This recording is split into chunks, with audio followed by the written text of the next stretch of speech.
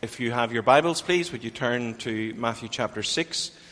Matthew chapter 6. So Matthew chapter 6, when Jack Nicol, one of the greatest golfers in the world, every year he would, before the season started, he would turn to his coach, Jack Grout, and he would say, Jack, teach me how to play golf. And Jack Grout would strip him back to the essentials of the game of golf for the start of the season. In Luke 11, the disciples come to Jesus, and in verse 1 they say, Lord, teach us how to pray. And in response to that, Jesus gives them almost a verbatim copy of what we have here in Matthew 6. So what we have here is a teaching device helping us to order and structure our prayers, and how much we need that then, because prayer is one of those disciplines that we find so difficult. So we began last week, we're picking it up this week. Let's read from Matthew chapter 6 and verse 5. And when you pray, you must not be like the hypocrites, for they love to stand and pray in the synagogues and on the street corners, that they may be seen by others. Truly I say to you, they have received their reward. But when you pray, go into your room and shut the door and pray to your Father who is in secret, and your Father who sees in secret will reward you. When you pray, do not heap up empty phrases as the Gentiles do, for they think that they will be heard for their many words. Do not be like them, for your Father knows what you need before you ask him. Pray then like this. Our Father in heaven, hallowed be your name, your kingdom come, your will be done on earth as it is in heaven. Give us this day our daily bread, and forgive us our debts as we also have forgiven our debtors. And lead us not into temptation, but deliver us from evil. For if you forgive others their trespasses, your heavenly Father will also forgive you. But if you do not forgive others their trespasses, neither will your Father forgive your trespasses. Amen. And we know God will always bless the reading of his own inspired word. So we began last week to look at what has become known as the Lord's Prayer, but probably more accurately should be referred to as the believer's prayer or the disciples' prayer, because our Lord here is giving us instruction on how we should pray and how we should approach God in prayer. He has already warned us against the hypocritical praying of the Pharisees, who put on a performance before men, and the mechanical praying of the pagans or the Gentiles, who through their endless repetition of words think that they will move a reluctant deity to act on their behalf. Do not be like them, says Jesus, verse 5 and verse 8. This then is how you should pray. Our Father who is in heaven, hallowed be your name, your kingdom come, your will be done. Your will be done on earth as it is in heaven. Give us today our daily bread. Forgive us our debts as we have forgiven our debtors. Lead us not into temptation, but deliver us from the evil one. Now, we looked at the first line of the Lord's Prayer last week, which in essence is an introduction to the other petitions. Our Father in heaven. Before you start, says Jesus, stop, pause, and remember who God is. Before you even pray, remember that he is the great God of heaven. He is your heavenly Father, and you must approach him corporately. That prayer is corporate. It's our Father who is in heaven. It's intimate. He is our Father, that by grace and through the work of the Lord Jesus Christ, we have been adopted into his family by the legal act of adoption. We are his children.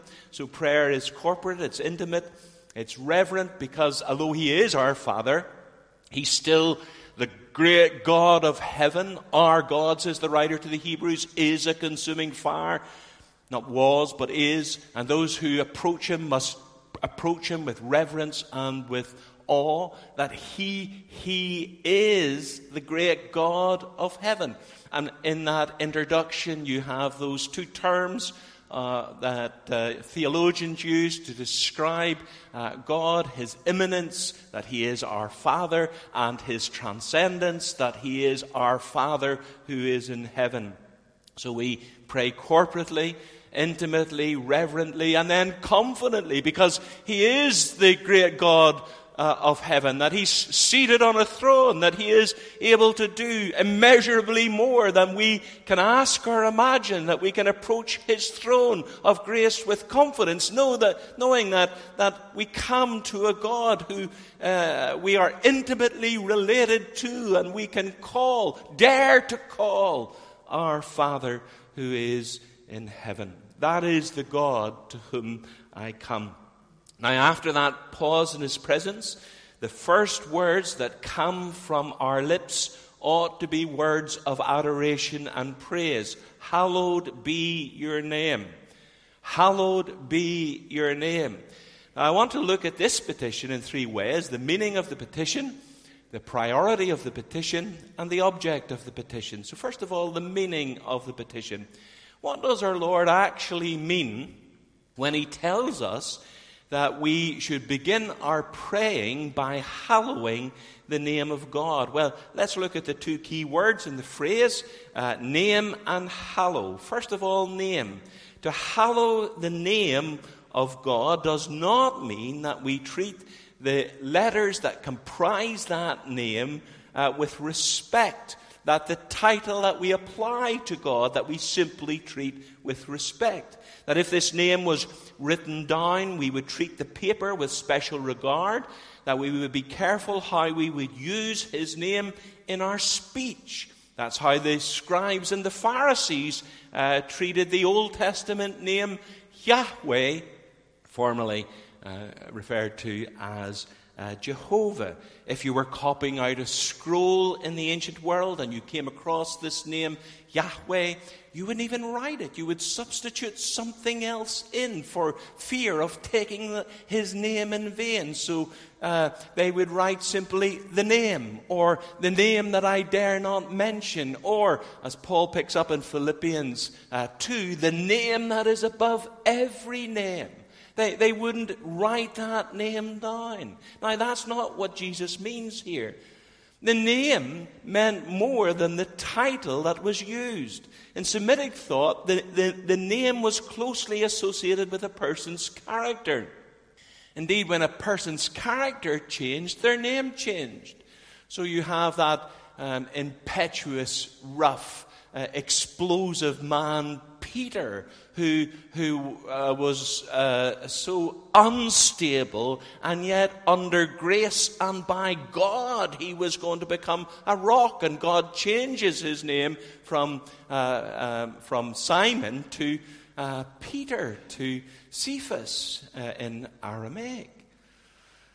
So if we were to speak about Stephen Curry, you would speak about all his faults and failings, his shortcomings, his flaws, and maybe one or two virtues too. All that he is would be bound up in his name.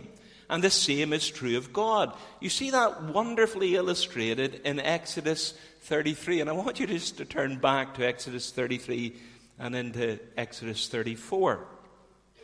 Exodus 33 and let's read from verse 17. Exodus 33, verse 17. Exodus 33:17. And the Lord said to Moses, this very thing that you have spoken I will do for you have found favor in my sight, and I know you by name. Do you see that? I know you by name. He didn't know that his name was Moses. He knew him intimately and personally. He knew all about him. Moses said, please show me your glory. And he said, I will make all my goodness pass before you and will proclaim before you my name, the Lord. And I will be gracious to whom I will be gracious and will show mercy on whom I will show mercy. Now then go down to chapter 34 and verse 4. So 34, verse 4. So Moses cut 2 tablets of stone like the first, and he rose early in the morning and went up on Mount Sinai as the Lord had commanded him, and took in his hand the 2 tablets of stone. The Lord descended in the cloud and stood with him there and proclaimed the name of the Lord.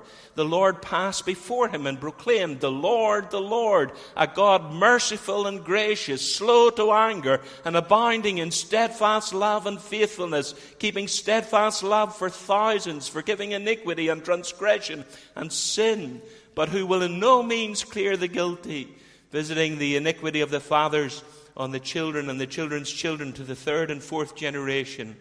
And Moses quickly bowed his head toward the earth and worshipped. So here's Moses in this cleft of a rock, and God comes and proclaims his name, reveals his glory, and his name is revealed in his attributes, that he's compassionate, gracious, slow to anger, abounding in steadfast love and faithfulness, and just, punishing the children to the 3rd and 4th generation. That the name, the revelation of his name revealed his character.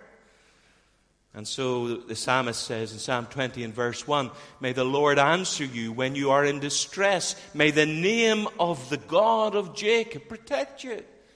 The name of God isn't some kind of lucky charm that you can carry around and speak in a time of distress, and somehow magically and mystically that protects you. It's all that God is, that all God has revealed about himself, his character that protects you. And so in the New Testament, Peter says, those who call upon the name of the Lord shall be saved. Doesn't mean if you call Jesus, Jesus, Jesus often enough that you're saved, but that you call on his name, on all that he is, on his deity, on his humanity, on his passive obedience where he kept the law perfectly, and his active obedience where he went to the cross and spilt his blood on Calvary's cross in order to purchase the redemption of a great multitude that no man can number. That you call on all that he is to experience the salvation of God. That's why the 3rd commandment cannot be restricted to some verbal curse word. You shall not misuse the name of the Lord your God. You shall not take the name of the Lord your God in vain. It means that you must treat God and all that's revealed about God with the utmost respect. When we were at college, our systematic theology lecturer retired, and a replacement was brought in, and instead of dealing with the big issues, the thorny issues, he simply took the names of God, and we were so disappointed until he started to explain the names of God. Elohim, that first revelation of the name of God in the book of Genesis, in the beginning, God, in the plural form. In the plural form, in the Old Testament. That God is more than one person. That he's 3 in 1. El Shaddai. That he is the all-powerful, sovereign God. The mighty one. Or those compound names that we're so familiar with, like Jehovah Jireh. Or Yahweh Jireh. The Lord will provide. Yahweh Shalom. The Lord our peace.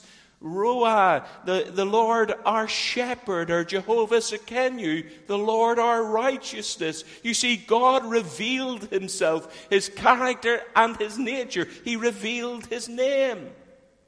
You know, in the proper Lord's Prayer, where our Lord is actually praying to his Father in John 17, he says, I have revealed your name to those whom you have given me out of the world. So Jesus isn't saying, I told the disciples that special name, that exclusive name that's only their property. No, all that God was and is, the Father was and is, he revealed the Father to the disciples, so he could say to the disciples, he who has seen me has seen the Father. That's what the name represents. It's all that God is. And to hallow the name of God means that you have in front of you and in the forefront of your mind the character of God. Now let's look at the other word, hallow. Hallowed be your name. Hallowed is an old-fashioned English word which was retained by the translators of the modern versions because they couldn't think of a better translation. And part of that is it comes from the root of the word for holy, but we have no verb for holy in the English language, so you can't say holify your name. You could use the other word, which is sanctify your name, which means to set apart, to treat as holy. That's what the hallowed mean. It means to holify, to sanctify, to set apart the name of God as holy. Now let's think of this for a moment. If God's name represents all that God is his name not holy? Of course it is. God is absolutely holy. We've sung about that this morning. He is holy in his essence, in his nature. So then why pray, hallowed be your name, make your name holy? Because God is holy. But you see, when we pray this first petition, I'm praying that God might be regarded as holy in my heart. He is holy. But that I would treat him as holy, that he would be set apart as holy in my heart, that I would worship him as holy, that he will be more holy, not actually, but in my eyes. John Calvin says that God's name should be hallowed was nothing other than to say that God should have his own honor of which he is so worthy. So this isn't so much a petition that God's name would be hallowed, but it's a request. It's may I worship you, adore you, love you, treat you as holy. May you be hallowed in my heart as I approach you in prayer. May you be set aside as the supreme holy one in my heart. That true prayer begins with praise and worship. This is very important. If we are to structure our prayer in this way, that we must then begin by worshiping God. And to worship God, you must be acquainted with God. You must know God. You must be aware of his attributes, of who he is and what he is like. Do you remember that great statement in John 4 where Jesus says to the Samaritan woman, true worshippers will worship the Father in spirit and in truth. The day is coming when true worshippers will worship the Father in spirit and in truth. Just before that, he says to her, you worship what you do not know. We, referring to the Jews, we worship what we know. That you cannot worship God acceptably and rightly unless you know who God is. And you know what he's like. And that's why Bible reading is so important, because as you read the scriptures, you can read about his works in creation, providence, and redemption. You can read about all his activity, and then that forms the basis of your adoration and worship. That's why theology is so important. People say, oh, I'm not interested in theology. But theology, theo is the Greek name for God. Theology is loving God with your mind. It's fueling the content of your prayers and your worship and your adoration of God. And if you are to hallow the name of God, you've got to know who God is. B.B. Warfield defined Reformed theology as a perfect apprehension of God in majesty. Well, that's what worship is. A perfect apprehension of God in majesty. He is and deserves, he is the holy God and deserves to be holified, to be hallowed, to be worshipped in the very depth of our hearts. The meaning of the petition. The second thing I want you to notice is the priority of the petition. Now remember that our Lord is teaching us to pray, and He's providing for us a skeleton by which we may order our prayers. And He says the very first thing you must do when you begin to pray is to worship the name of God before you do anything else. Before you ask for anything else, before you pray about anything else, you worship God. Hallowing the name of God becomes before everything. Before you pray about your temporal needs, give us this day our daily bread. Before you pray about your spiritual needs, lead us not into temptation. Even before you pray about the salvation of your kith and kin, your friends and relatives, your colleagues at work, your kingdom come. Before all of that, you worship God. God's glory comes before our daily bread, the forgiveness of our sins, and even the salvation of souls. The compilers of the Catechism had it perfectly right when they said in response to the first question of the Catechism, what is man's chief end? Man's chief end is to glorify God and enjoy Him forever. Now, it seems to me that's a lesson that needs to be burnt into the heads and hearts of the Lord's people all over again. So often we hurry into His presence and we begin by maybe casting our cares upon Him, which is important, or asking that He would intervene in some trial or difficulty that we're going through, or maybe unselfishly pray for someone else who's going through hardship and difficulty. And we begin to pray those gimme prayers or those be with prayers, be with Him in this and be with Him in that. And Jesus says, stop. Stop all of that. And just adore and worship the living God, the God who you're in an intimate relationship with. Now, how did you pray this morning? I hope you did pray before you came to church, but how did you start your prayers? Bless the band. Bless Stephen as he preaches. Help me to worship you. Or did you stop and just adore the living God? What do I say?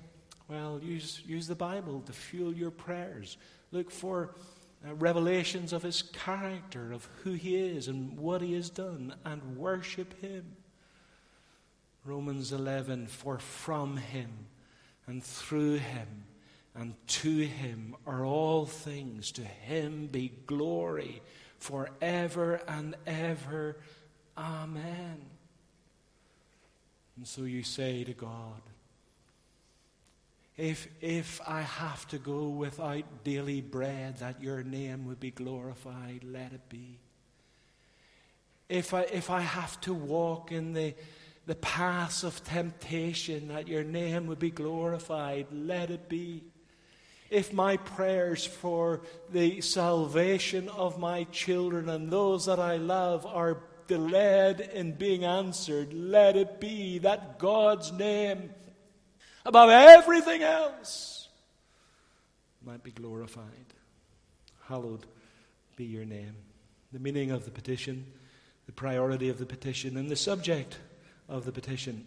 Now, when you pray, hallowed be your name, what name is it that you're praying to? And you say, well, the name of God, and that's right, we worship the true and living God. But Scripture is a little bit more precise than that.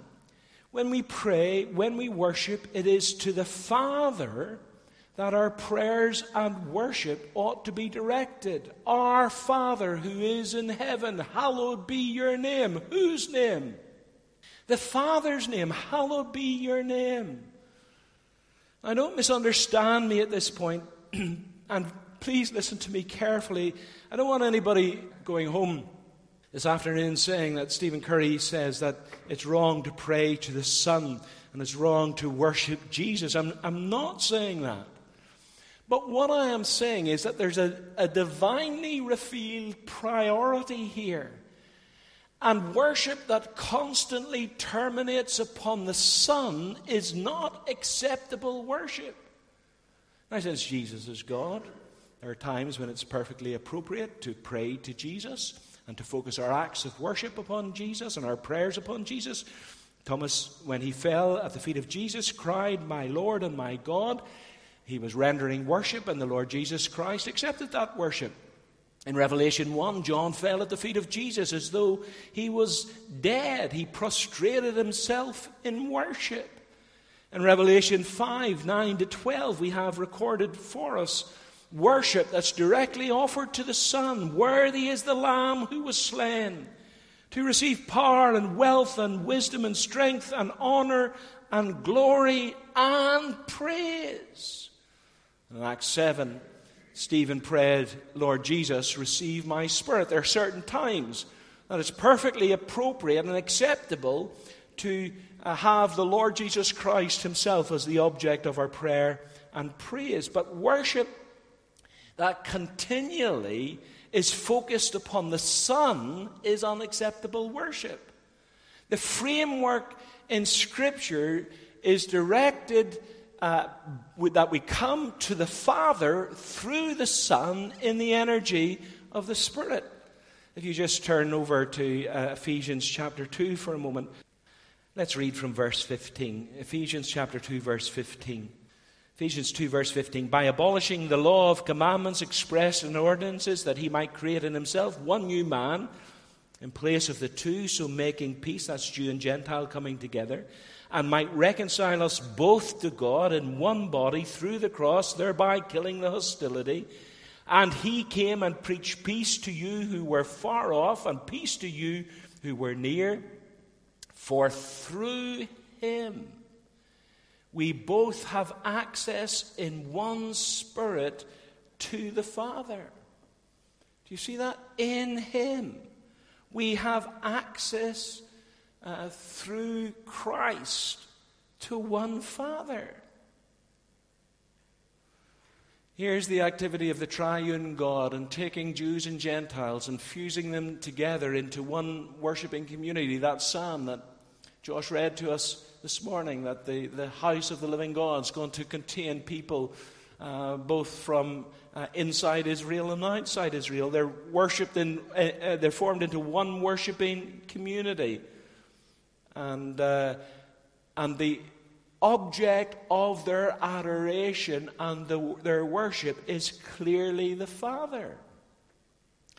Now you say, if Jesus is God, the Father is God, and the Spirit is God, and there's no jealousy in the Godhead, why must we be careful about this? Because God has revealed a perspective in worship, an order in worship, and the Father is that perspective.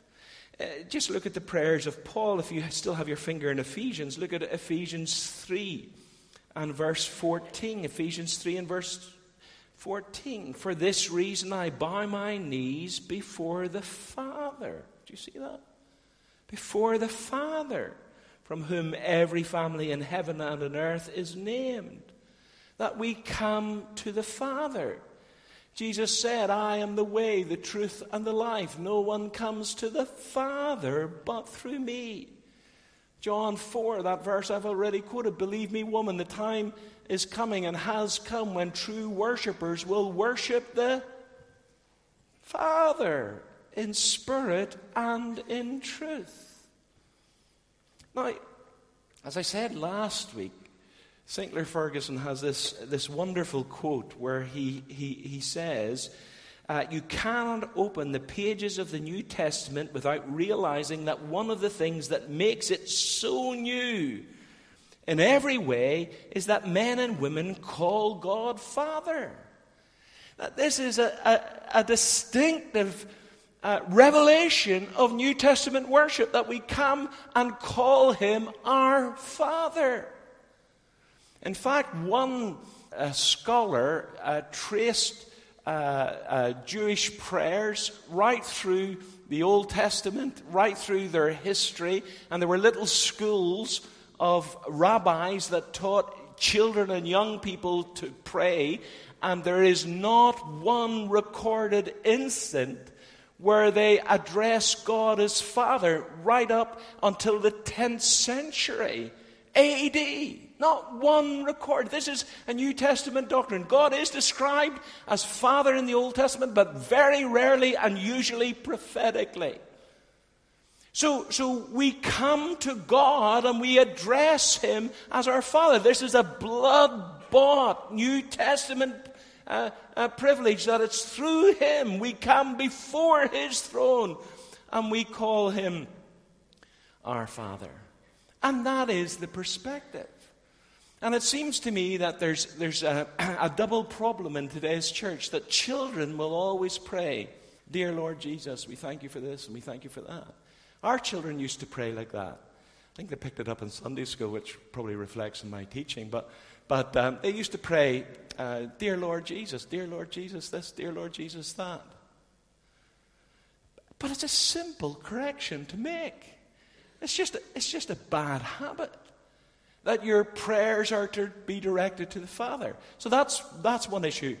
But then I have noticed young people, and I don't want to be overly critical or harsh here, but young people, when they pray, they don't even use the term Father anymore. Do you notice that? They say, "Dear God," and it's God this and God that. Well, that access to the Father has been purchased with the blood of God's own Son. It's by that Galatians 4:4. It's by that act of redemption that we can come before his throne and cry, "Abba, Father." Why would you not use the term that is given to us in the New Testament when it comes to formulating your prayers? And also, there's another little benefit, because it helps you be Trinitarian in your prayers. So you're coming to the Father through the Son in the power of the Spirit. Now, I have lost count of times, and it's not just this church, it's so many churches, at the table where people thank the Father for dying on the cross. We thank you, Father, that you died upon the cross. The Father didn't die on the cross. Jesus died on the cross. Now, I'm not accusing, I'm not attaching blame in that. It's just a bad habit. But if you remember that you're coming to the Father through the Son in the energy of the power of the Spirit, I do think that helps you. It certainly helped me and corrected some bad habits, I think, that I picked up in my early Christian life. So there we have it then. The meaning of the petition, it means to holify, to sanctify, to worship the Lord your God, to come before him with adoration and praise. The priority of the petition, before you do anything else, before you run into his presence so casually, pause and remember who he is, our Father who is in heaven, and then pour out your heart's devotion to him. And even in that opening line, there is that response in the first petition, "Hallowed be your name." I thank you, God, that you have made me your child, that you are my Father. You worship his great name before you do anything else. Having trouble in spending 10, 15, 20 minutes, half an hour in prayer, start by worshiping his great name. And then the object of our petition, we come to the Father. True worshippers will worship the Father in spirit and truth. Please don't fall into bad habits. Please don't let people lead you astray as far as praying to Jesus or picking up at university. Often this happens at university, that people address God, the Father, as God. God, this. Use the name that he has given to us and revealed to us. Amen.